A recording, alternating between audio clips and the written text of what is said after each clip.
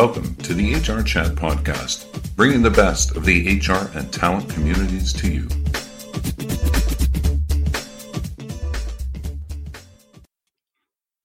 Welcome to another episode of the HR Chat Show. I'm your host today, Bill Banham. And in this episode, we're going to talk about creating awesome events for the HR community. And our guest is Martin Fretwell, CEO and founder at Frylight and producer of a CHRO virtual summit called the HR Voice Summit, happening on May 19th, which is designed to share inspirational stories of how HR leaders have had massive impacts. Martin, welcome to the show. Thank you, Bill. The honor is mine, sir. Briefly, Martin, tell me a little bit about your background and how you got into the HR space. So I've been doing events and producing events for a number of years, and it must have been around about 5 years ago when I kind of saw the statistic. I'm pretty sure it was a Gallup statistic. So I've always been interested in kind of mental and emotional wellness. And I saw the statistic that was around US companies spending about $300 billion every year on stress-related illness. And I was like, $300 billion just on stress sounded absolutely insane to me. And that's things like absenteeism and productivity as well. But I saw like the HR function as the answer to that problem, that conundrum, because I think if we strip back a lot of the excess, HR as a function has the power to impact more people's lives than any other function. And it's like their sole mission is to kind of make sure that employees are going into work happy and engaged rather than fearful and worried. So I kind of asked myself, okay, well, what skill sets do I have to help support the HR community? And then that kind of just naturally connected HR with events to try and support them in whatever way I could through the creation of events and experiences. Tell me now a little bit about the inspiration specifically around the HR Voice Virtual Summit, and what's going to be the format. You've got, what, like 20 plus HR leaders, like really senior folk from medium and large size organizations chatting. And you and I, before we started recording this, you mentioned, for example, that some of the sessions they're going to be presenting are quite personal, and maybe they're going to be opening themselves up more than folk would see in other online or in-person events. Just walk us through what attendees can expect. Naturally, I take a look at a lot of other kind of conferences and events. It just seemed like a running theme in terms of like interacting with HR practitioners, also seeing the content and events. And it seemed very impersonal. It seemed very passive in terms of the content and the way people would speak. You know, I would go to networking events and you would hear a HR practitioner say, we're working on this, or our organization is working on that. Rarely would people come and say, I, right? And I think the natural empathy that comes with a lot of HR practitioners means that they often put everyone else before themselves. And like, I'm a firm believer that you can't pour from an empty cup, right? You can't help someone with their oxygen mask when you can't breathe yourself. And I love this idea that if you can fill your own cup first and make sure that you are well, then you can lead others from a position of being your best self. So I kind of wanted to flip the script with the summit. So instead of covering topics like the future of work, and there's nothing wrong with that topic, but I felt no point in just repeating that. So I wanted to tell the stories of how some amazing HR leaders are putting themselves first. They're filling their own cup. They're kind of creating morning rituals and routines and digesting certain content that means they're able to lead from their best self and have more impact and have better careers in doing so. So them being happy themselves rubs off on the happiness then of others. So I'd like to give an example, if I may. And she doesn't mind me saying this, thankfully. She's very open about her story. Her name is Nessa Johnson from Edelman. And she talks about how, I think it was the end of 2018, she's 5'1" and 300 pounds. And now, kind of mid 2020, she's still 5'1", We can't change that, and we don't want to. But she's now over 120 pounds lighter, and she talks about what that has meant for her confidence, her daily energy levels, her networking, her ability to lead, and the impact that she's having because she put herself first. And it's just a summit around those stories.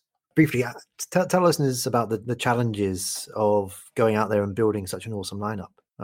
Again, listeners, before we started recording today, Martin and I were talking a little bit about this, and I know from personal experience, there's a lot that goes into organizing large-scale events, right? And you've got so many speakers. I'm guessing that you had to send out lots of different messages to try and get some really senior folk involved. What's the pitch? What's the message there?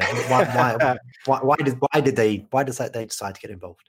It was very much just a matter of kind of conveying my purpose in creating the summit, and then finding people willing to share their voice in doing so.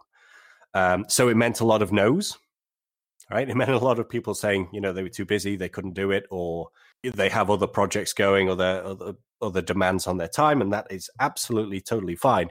But I think what the people that have gotten involved and shared their story, I think they've actually seen a lot of kind of value in it for themselves.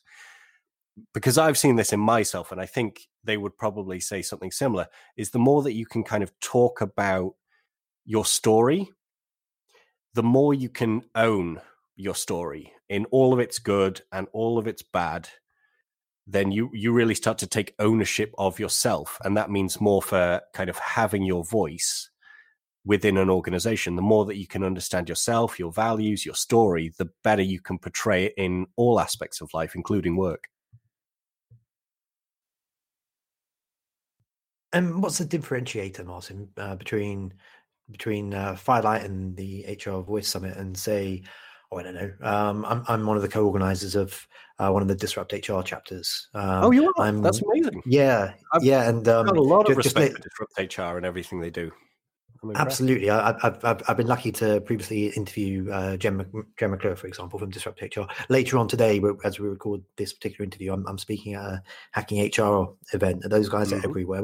What's some of the key differentiators between what you guys are doing and some of the others out there?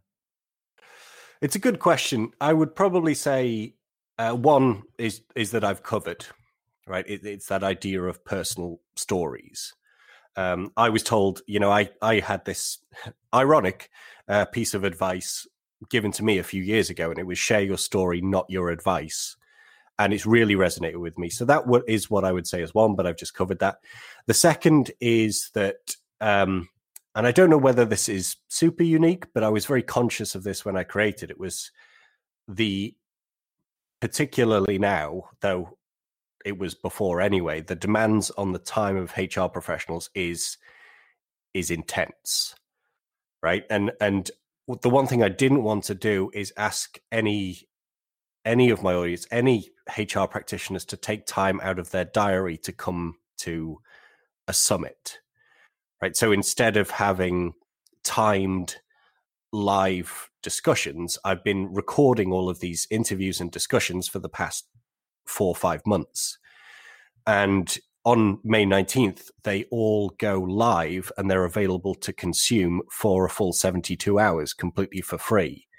And they're designed in such a way for passive consumption, right? So you don't need to get a notepad out and give it your full 100% attention. It's actually designed for passive consumption, so you can digest it on any advice when you're running, when you go for the gym, when you're cooking dinner, when you're answering emails. The idea is that you can have it as that feeding mechanism whilst you're doing other things. And it was a very kind of conscious design element in the build of the summit. I'm not sure if it's super unique or anything like that, but it is a key point, I think. Oh, okay. So that's really interesting. So these are pre-recorded sessions. That's yes. Right? Yes, indeed. So the events that I'm involved with, they tend to be live, and everything's switched, as we know, in the last couple of months as we record this, middle of May. And a lot of the content that we're now talking about Everything in the can, Martin, pretty much has been thrown out the window because of COVID-19. Because it's the main thing that everybody wants to know about right now, of course, and how they can deal with that, how can they adjust their people processes and so on and so forth. What's the challenge there in terms of ensuring that the content presented for this session is still relevant, is still on point with those main concerns at the moment in terms of what's going on? I did kind of think about this, and I did add a couple of talks because obviously I started the entire project pre-COVID. So it was always a virtual summit, and it's not a summit that has pivoted from a physical event. So it's always designed to be virtual. And I did add a couple of discussions and make a few adjustments. For example, now so it's free to consume, but people can choose to buy the content as an all-access pass plus bonuses, right? And now all of the profits for that are now going to the COVID-19 response fund. But when it comes to like the overall content strategy, I don't think a lot has really changed in terms, mechanically and tactically, tons have changed, right? The day-to-day practices, that how organizations are just huge. But that idea of personal growth and personal development and putting yourself first for your own ability to lead and your own mental and emotional wellness, that part hasn't really changed. So the actual message of the summit, the core message of the summit, is still exactly the same. So when I actually kind of reviewed it and think, do I need to make any kind of adjustments for the current situation? I health checked all of the discussions that we were having, and I was like, you know what? They're all still extremely relevant.